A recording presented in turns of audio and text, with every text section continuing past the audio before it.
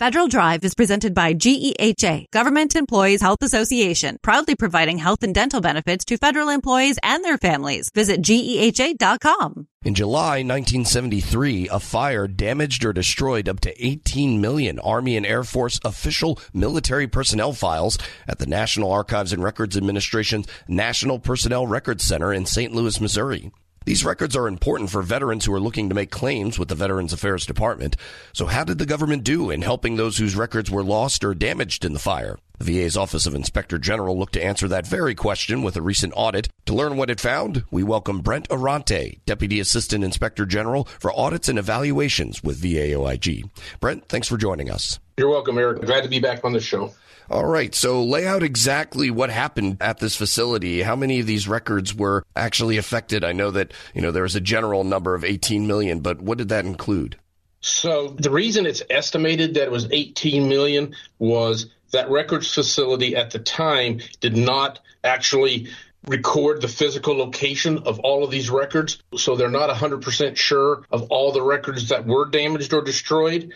It's estimated that those that served in the Army from November 1912 to January 1960, about 80% of those records were lost or destroyed. And those in the Air Force that were discharged between September 25th, 1947 and January 1st, 1964, approximately 75% of those records were destroyed as well. Wow. Okay. So this might sound like a weird question, and obviously this is an important undertaking for VA/OIG. They would like to know, but why now? Why did the IG take a look into what happened in this process now? So last year, Representative Carbajal from California, through the National Defense Authorization Act of 2023, reached out to the IG and asked if we could conduct a review on this process and to see if the Veterans Benefits Administration was actually helping veterans obtain or reconstruct some of those destroyed or damaged records. Okay, so we've gotten the scene set here. What efforts did VA make for those veterans whose records were damaged? And obviously, I imagine some other agencies were involved since it involved NARA and it's a GSA building. Sure. So after the fire, VBA developed several processes to assist veterans in helping with the reconstruction process. One of the things that VBA did is they created a fairly lengthy questionnaire that they would send to veterans whose records were, once the veteran filed a claim and it was determined that those records were part of that fire, this questionnaire would help in the process of reconstructing what the veteran did in military service. And these questionnaires asked certain things like what period of service did you serve in, what branch of service you were in, what units you were assigned to, and importantly, do they have any military records in their possession that they can submit to the NPRC to help them reconstruct their records?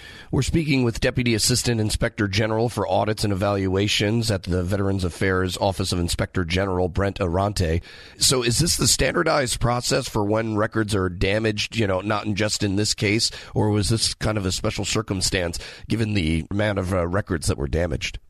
So this was a special circumstance. There are special processes that VBA has created for their claims processors to follow. And that's part of the problem that we found during our audit, that they were not following these processes. And one of the processes that we think was critical and an easy fix for VBA was to have these claims processors actually reach out to these veterans and call them to get some of this information from this questionnaire, especially if this questionnaire was submitted and it was incomplete. Another thing that VBA would do is they would reach out to, like you indicated earlier, other federal organizations or other entities that may contain or maintain some of these records, such as the National Guard, state and local hospitals, military hospitals, any area that they thought that the veteran may have served or been treated. They would reach out to these entities in an attempt to identify any records they could that would help the veteran in their claim to file for a disability. Oh, got it. All right. And so what parts of the process, I know you just mentioned a few parts of the processes that VBA did take upon itself, such as touching base with those whose records were affected. Were there other areas that VBA could improve upon? Let's get into the audit itself. So one thing that the audit team discovered was these claims processors at some point would send out duplicate information. And what they failed to do was clearly look at the veteran's record to identify what evidence was already available and in the veteran's record. And instead of going that extra step, they would just automatically send out a duplicate request for information. And the problem with that request for duplicative information is it added approximately 73 days to an already lengthy process. Another issue that we found was the claims processors were not properly trained. They received one training in their entire career on how to process requests for destroyed or damaged records. After that, there was no more training. And because these records requests are few and far between, folks were not familiar with the process and didn't know where to look in their manuals to identify the proper procedures to follow. And was there any response from VA on this? And do the people who you were speaking about there, do most of them even still work with the VBA? So they do. The claims processors, they're called Veteran Service Representatives. They still work with the VBA. So what we found was the Veteran Service Representatives just were not always following policy. And because they did not see these types of requests very often, they became unfamiliar with policy. And what we determined is they only had one training event throughout their entire career. And some of these folks did move into other positions, but that's the importance of having policies, right? So you have a continuity of assistance when a person moves on, whether they are promoted or they leave the VA. And we found that one training event was just not enough.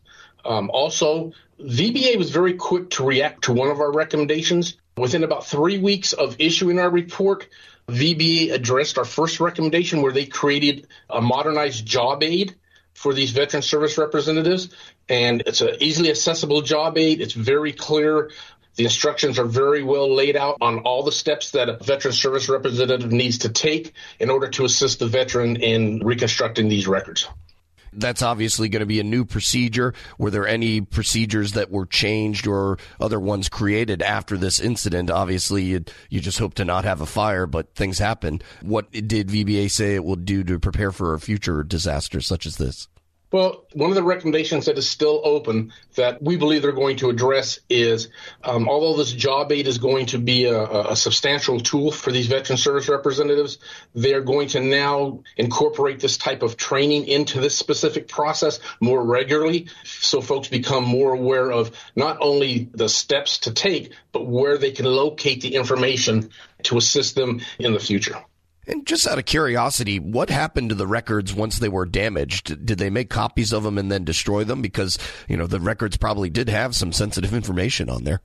That's a great question. And when we started this audit, I had that same question because we did not know. We weren't aware what has happened to those records. So here's the process.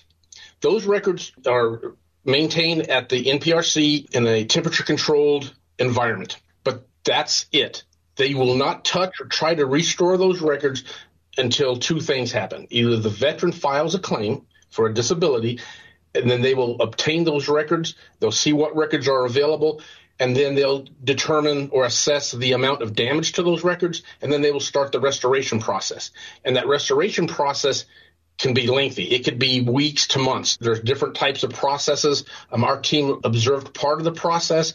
We couldn't observe the entire process because they use clean rooms, and we weren't allowed in there, which makes sense. And another technology that they're using that was not available 20 years ago to assist the veterans is they now have these infrared cameras that can take a picture of a charred document. And that infrared technology allows what they call lifting.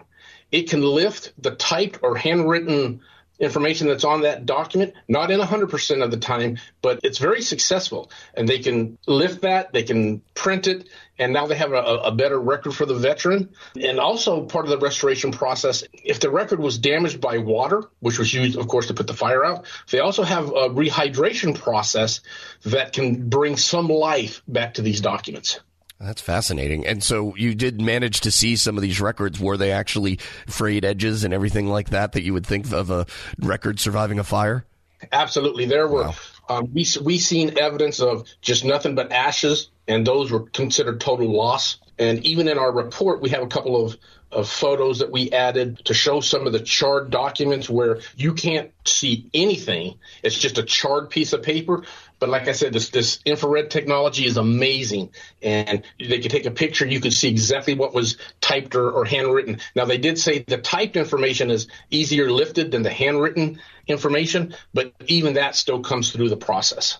Brent Durante is Deputy Assistant Inspector General for Audits and Evaluations with the Veterans Affairs Office of Inspector General. Brent, thank you so much. I appreciate it. Appreciate the time. And we'll post this interview along with a link to their report at federalnewsnetwork.com/Federal Drive.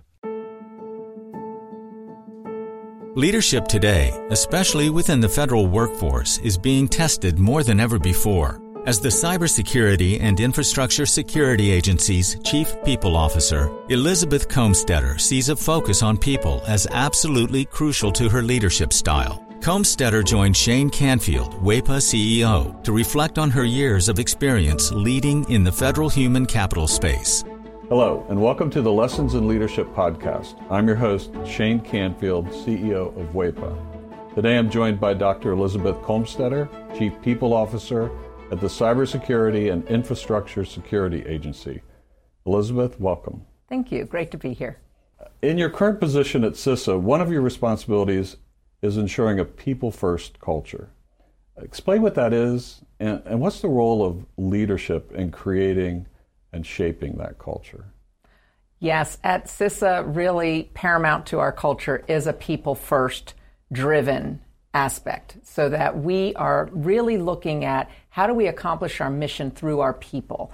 And in order to do that, we really value our people. We want them to feel empowered and supported and respected, and also that their managers care about them. So well-being is important. Psychological safety in the workplace is important, so that all voices and ideas are heard. So I like to call it our North Star. Having a people-first culture really starts with the people in order to get our incredibly difficult mission accomplished.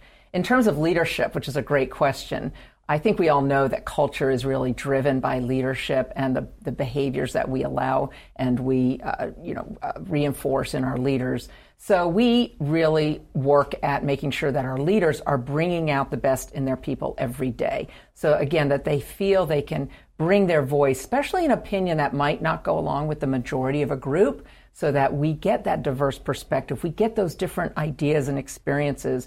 And that's really where we find that it's important that leaders are purposefully bringing out their talent on their teams to enable our mission.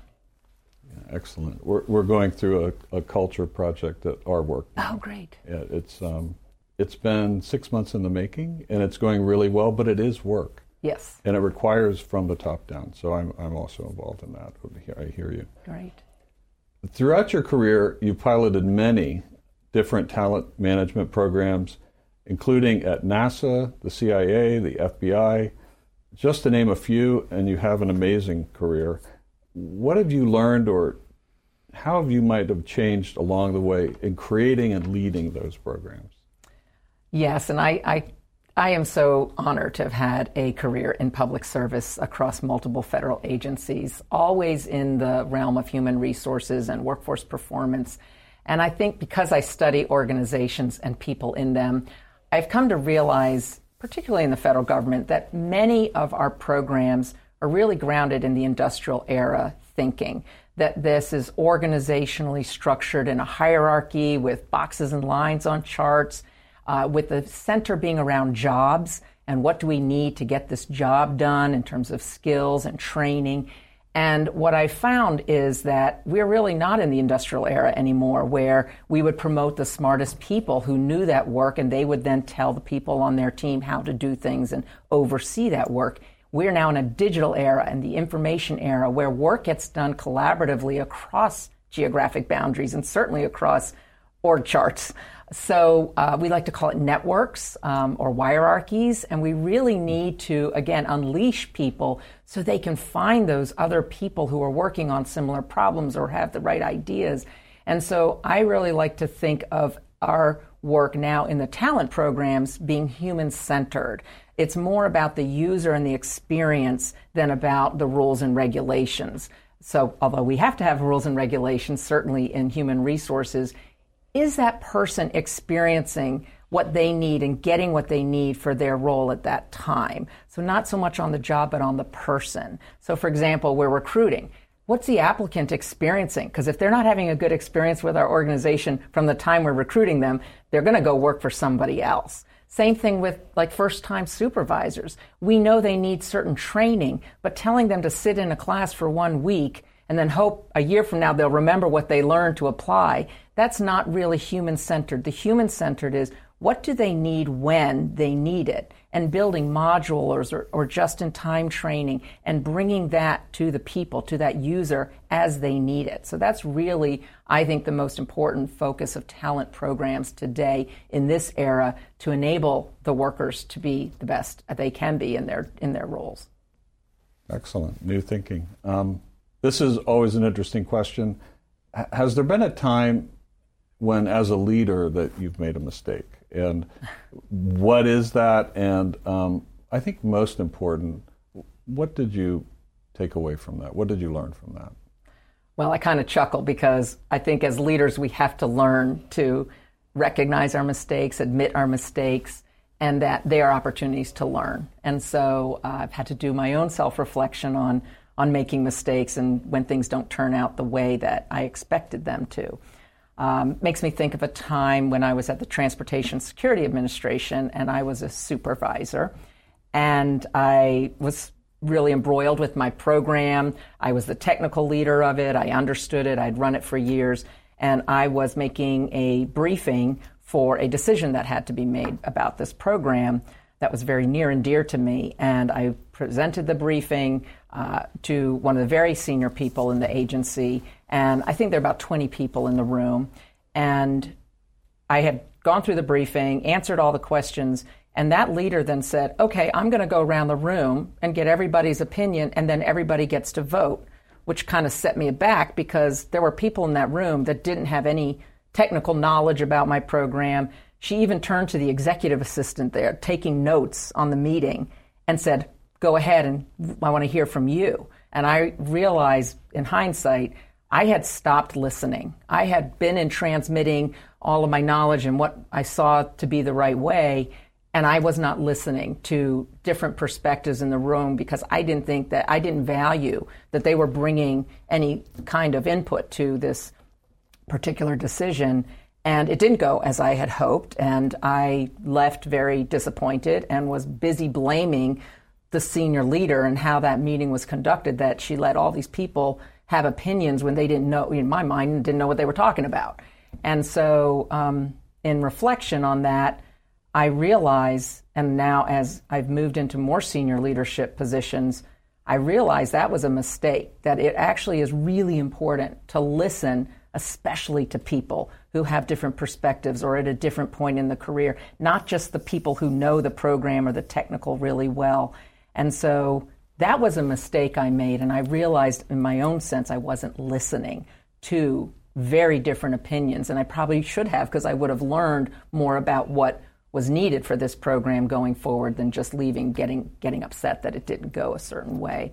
So I've really practiced active listening. I've practiced making sure there's very different people on teams and certainly on committees or councils, that we need early careers, people new to the agency, people who haven't walked in the shoes of the technical workforce, because they're asking questions we need to hear for these programs to be successful. Excellent. Your career in talent management means your work is very closely tied to people. And even your title, Chief People Officer, what does that mean to you to be a leader in the federal system with that focus? Isn't that a great title? I just love the title Chief People Officer, and I think it's my dream job, really, to be focused on people and culture and the workforce strategy for the whole agency. And I'm just so excited to be at CISA at this point in time. We're only 4 years young as an agency, so we're really still creating who we're going to become as an agency and what is our culture and what kind of people and talent do we need to be sure we have to be successful. So it's very exciting for me to be in this role with a intentional focus on culture, because it's one of those things, if you leave it to chance and you kind of hope it goes the way you want it to, it probably won't. So by building programs, including leadership development programs, including any kind of training and learning and career growth and engagement programs and listening programs, that's what's really key I think, for our agency, and particularly me in this role. I think in the federal government, we got used to doing annual survey, the Federal Employee Viewpoint Survey that OPM, Office of Personnel Management, runs every year. So we would do a survey and we'd read it and we'd say, oh, this is the opinion of our people. And then we would do action plans, and then we'd roll out certain activities that we would hope would increase engagement. In this era, you can't do once a year and understand what your employees' experiences are, what they need, what's working well, and what needs to improve. We need active, ongoing listening programs. So one of the things we're doing at CISA is having more pulse surveys, having more focus groups and what we call sensing sessions, expecting our leaders to have office hours where anybody can come and just talk about what's going well, what do they need, how are things going, because we feel like it is an ongoing need to hear from our people.